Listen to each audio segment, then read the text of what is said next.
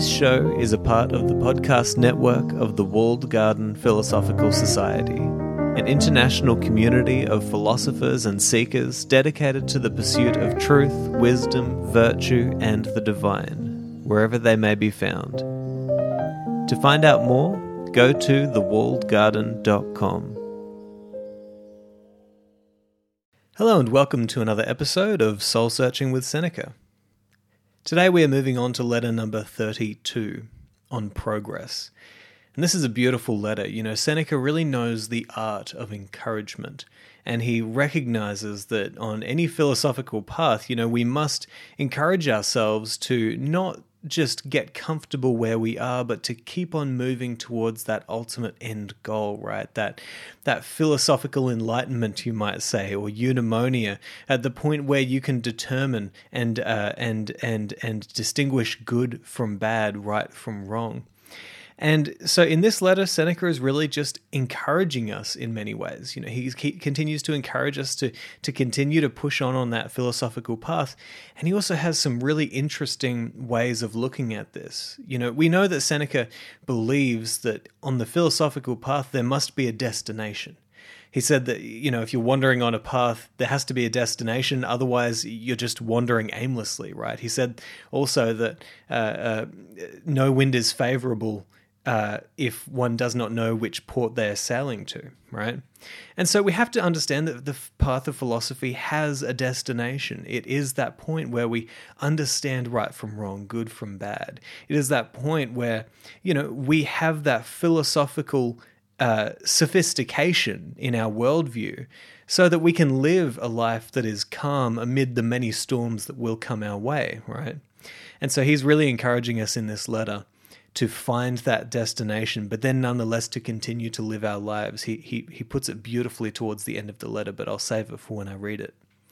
Nonetheless, I think I will start reading and we'll see where we find ourselves. So here's what he says, quote, "I have been asking about you and inquiring of everyone who comes from your part of the country, what you are doing and where you are spending your time and with whom. You cannot deceive me, for I am with you. Live just as if I was sure to get news of your doings, nay, as if I was sure to behold them.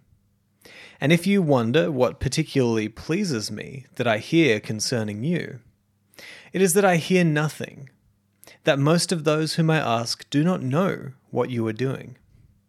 This is sound practice, to refrain from associating with men of different stamp and different aims. And I am indeed confident that you cannot be warped, that you will stick to your purpose, even though the crowd may surround and seek to distract you. What then is on my mind? Well, I am not afraid lest they work a change in you, but I am afraid lest they may hinder your progress. And much harm is done even by those who hold you back, especially since life is so short. And we make it still shorter by our unsteadiness, by making ever fresh beginnings at life, now one and immediately another. We break up life into little bits and fritter it away. Hasten ahead then, dearest Lucilius, and reflect how greatly you would quicken your speed if an enemy were at your back, or if you suspected the cavalry were approaching and pressing hard upon your steps as you fled. It is true, the enemy is indeed pressing upon you. You should therefore increase your speed and escape away and reach a safe position, remembering continually what a noble thing it is to round out your life before death comes, and then await in peace the remaining portion of your time, claiming nothing for yourself, since you are in possession of the happy life. For such a life is not made happier for being longer. Oh, when shall you see the time when you shall know that time means nothing to you? When you shall be peaceful and calm, careless of the morrow, because you are enjoying your life to the full." End quote. So we're actually pretty close to the end of the letter here, but I thought I'd pause here and talk about a couple of the themes that we see popping up in this letter so far. The first one being at the start where he says, you should act as if I am watching you, as if I am sure to behold every one of your actions and words and all this sort of stuff. I'm paraphrasing massively, but that's the general idea. And I really like this idea, right? Because when we are reading these ancient philosophers, right, we can fall into the trap of kind of seeing these texts as mere artifacts, right? These documents from an older time, a different place, and perhaps philosophy and the practice of philosophy for us can become more of an intellectual pursuit this is a mere toy for our minds, right? But one thing that we have to recognize is that we are trying to embody this wisdom. And certainly one of the things that I have noticed is as I have lived out my life while I am also studying Seneca, while I'm doing this every single week, I've noticed that Seneca comes to mind more and more often in terms of advice that he might give me if he were here standing right next to me in my life and facing this particular decision or that particular decision with me. And I think that's really powerful, right? Because we are trying to learn from these great teachers, not only what they think, but perhaps how they can be our own sages in our own mind, right? That we can call upon their wisdom whenever we find ourselves in difficult situations.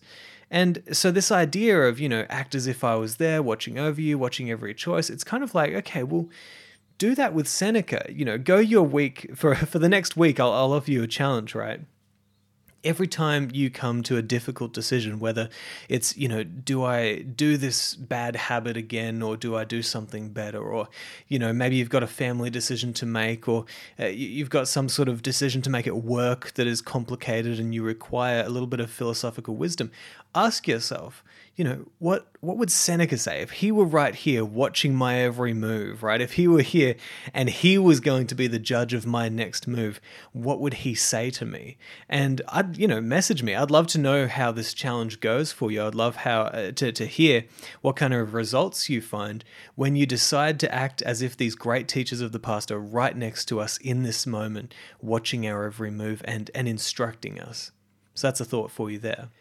The next idea that I want to kind of pick apart is when he says, this is a sound practice to refrain from associating with men from a different stamp and different aims.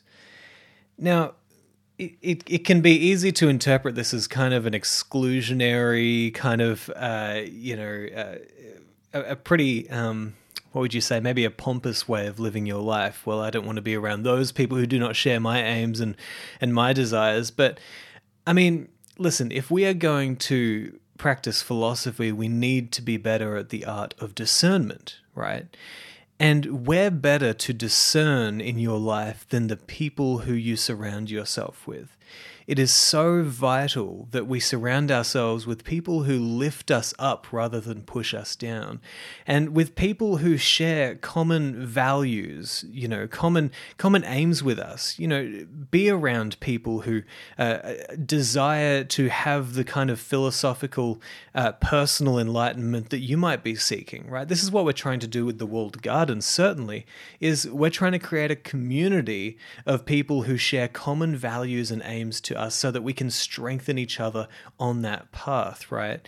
And this is not to say anything other than we should be judging people's characters before we decide to really associate with them on a frequent basis. And I think that that's sound advice, right? We need to practice discernment because you cannot get out of judging anyway. You're always judging, and you cannot help the fact that you are. But nonetheless, what we can do is get better at discernment. And so the next key idea that I really want to pick apart here from these first few verses is this encouragement that he gives us to press forward in our path towards this kind of philosophical alignment, you might say, as if the enemy were close at hand, as if we're in a battle for our souls, perhaps, right? And you should act as if the enemy is right behind you, pushing you forward, and you need to escape that enemy and move to safer ground, right? Seneca is so beautiful with his metaphors, and he gets them just right.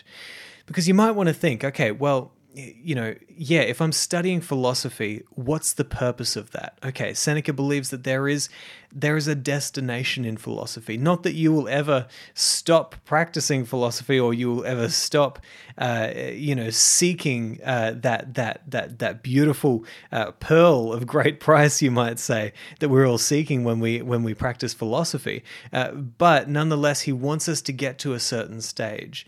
And in order to do that, we actually need to hasten our step. We need to take this path a lot more seriously, because there are enemies of this path all the way around us.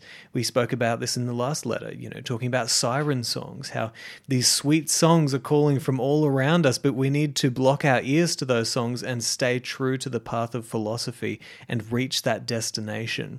And then he goes on to talk about how, we should round out our life before we die, right? And then we should live out the rest of our lives calmly.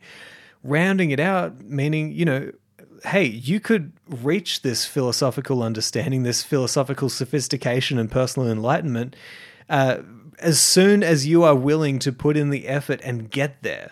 Strive for your personal satisfaction, and that's the wrong word, not satisfaction, your personal sense of deep meaning and engagement with life. Strive to be in that position. Strive to obtain this philosophical enlightenment that we saw from the ancient Stoics. If you're a Christian, strive for, that saintly position where you can say that you fought the good fight and you achieved a certain personal understanding, a certain personal alignment and enlightenment. This is the goal. And do we have anything better to do than to aim at that and to really move towards it with haste? And I think that this is where Seneca's encouragement comes in really handy for us, because he's saying, listen, there's enemies all around, and even if you don't see them, you should act as if they're there, and you should be pushing yourself to reach this destination that we are seeking in philosophy. Okay, so I'm going to keep on reading after that long rant. I apologize, I went on a little bit there, but we'll keep on going. He says, quote, "Would you know what makes men greedy for the future? It is because no one has yet found himself. Your parents, to be sure, asked other blessings for you, but I myself pray rather that you may despise all those things which your parents wished for you in abundance. Their prayers plunder many another person, simply that you may be enriched. Whatever they make over you must be removed from someone else. I pray that you may get such control over yourself that your mind, now shaken by wandering thoughts, may at last come to rest and be steadfast, that it may be content with itself, and having attained an understanding of what things are truly good, and they are in our possession as soon as we have this knowledge, that it may have no need of added years. He has at length passed beyond all necessities. He has won his honourable discharge and is free, who still lives after his life has been completed. Farewell." End quote. Okay, so Seneca here is saying, look around you.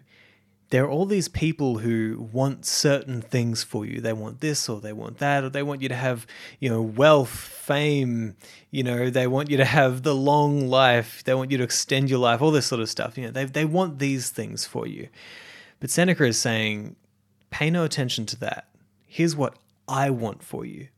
I want you to have control over your mind. I want you to understand what is truly good. I want you to round out your life and find a calm philosophical sophistication and a personal enlightenment so that you can then continue to live the rest of your life, but you've rounded it off before you die. You've reached that philosophical destination that Seneca is talking about.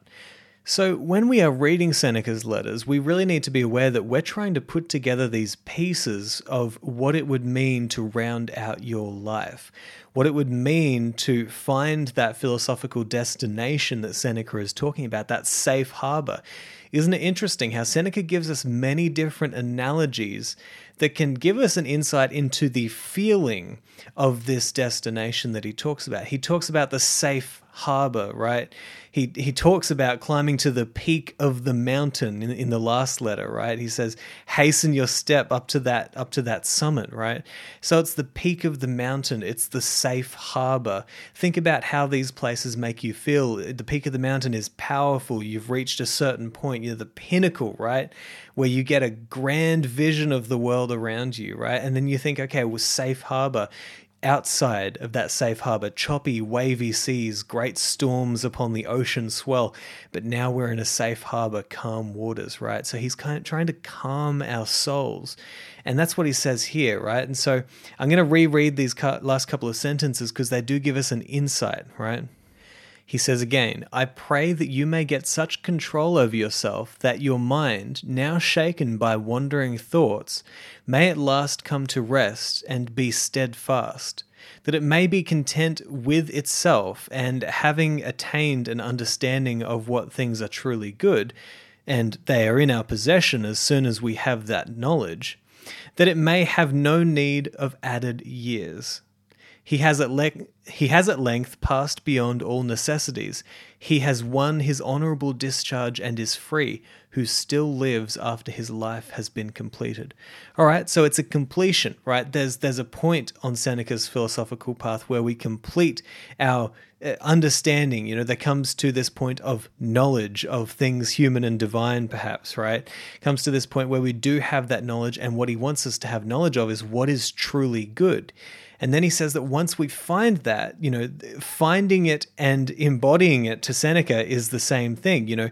We have possession of it as soon as we have this knowledge, right? And so we are seeking the highest possible good here. We are seeking that knowledge that will help us to be fulfilled, help us to have that deep sense of meaning in life, help us to have calm souls, help us to have control over ourselves, right? So that our mind isn't constantly wandering, like he says. Or you might think back to the analogies, so that our mind isn't stuck on the choppy, wavy seas, right? But rather, we come to that point where we are calm internally, where we have that fortitude within us, and now we can face life with this, as we said, this philosophical sophistication, understanding truly what is good and what is bad and what doesn't make a difference. These are all Stoic concepts that we're trying to learn, right?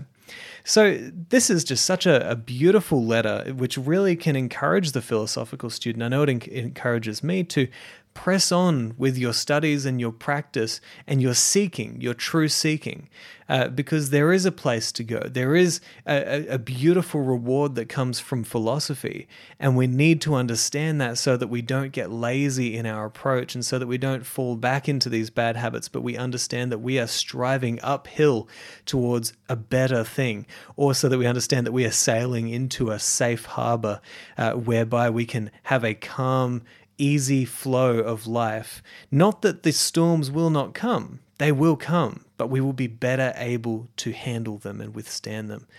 So anyway, I'm going to leave it there. I've rambled for long enough. I've probably spoken more than Seneca in this episode, which is often the case. But I hope that this episode has been informative. I hope it's been transformative. And I hope that you can take away a few lessons from this and think about how it relates to you and your life. Over and out.